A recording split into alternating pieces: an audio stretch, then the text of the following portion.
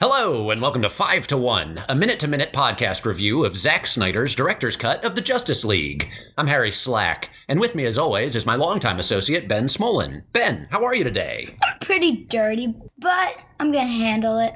Great to hear. For new listeners, I'll direct you to our episode entitled 79 if you want to know more about what's going on here. For longtime listeners, I have a treat. It's a fan-favorite segment with its own intro music. I'll play it now. State capitals. This is the part of the show where I ask Ben what the capital of a state is. Ben, what's the capital of Maryland?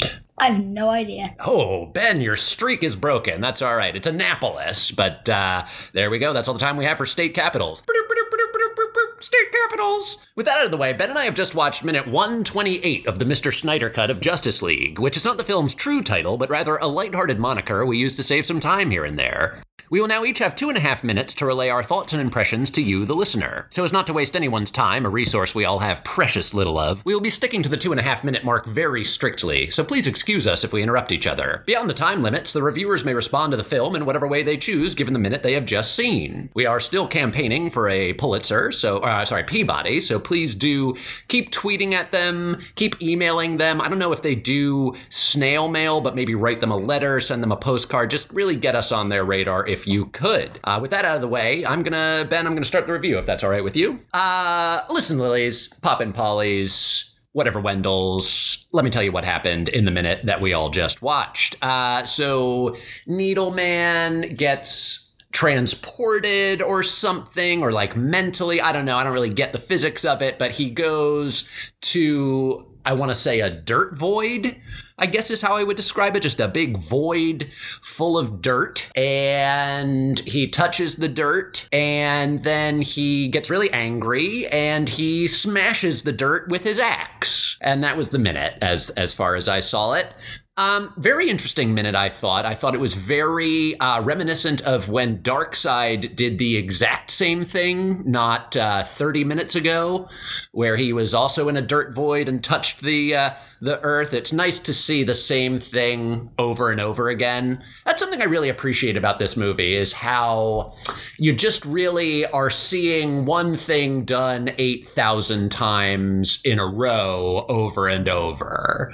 Really a pleasant thing. I'm terrified of change and novelty, and I don't like, when things are different than the things that I saw before. So this is a very comforting movie and really one of my favorite minutes. I think this might be in contention for the best minute of the film, if I'm being honest, because I just feel so at home, so relaxed, just touching dirt and fighting it. I will say, some confusion I have about this minute is that I'm wondering why the humans have to get involved in this fight. It seems pretty clear to me that the alien invaders here are trying to attack the dirt, but for some reason it falls to the humans and the metahumans to stop them. That seems a little unfair to humanity in my mind. I think the dirt should rise up and maybe fight their own battles, and maybe it's been, I don't know, it's refreshing to see Hollywood take an anti-environmentalist stance where it's like, the earth should just fight its own fights, and why do we always have to fight for the earth? I don't know. So that's interesting and unique.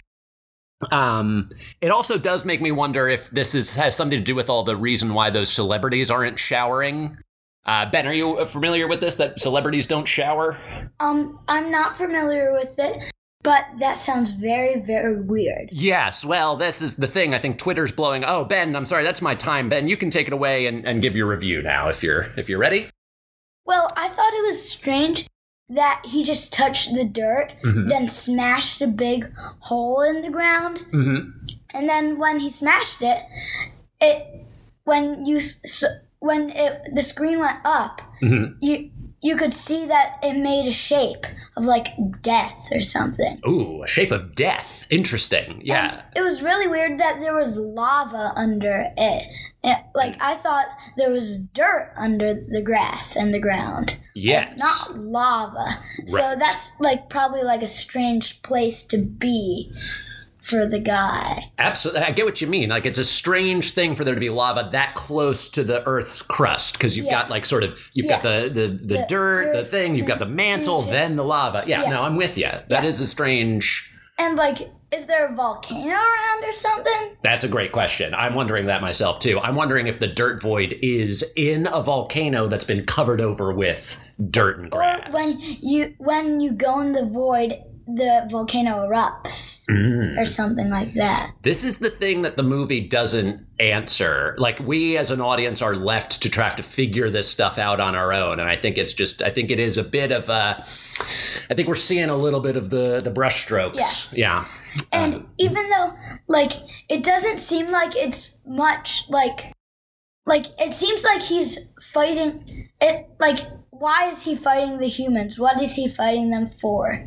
Like, why is he doing that? That is a great, just sort of general question that I always have about any sort of, like, bad guy who's trying to take over the world. Like, how much can you control? Yeah, I don't know.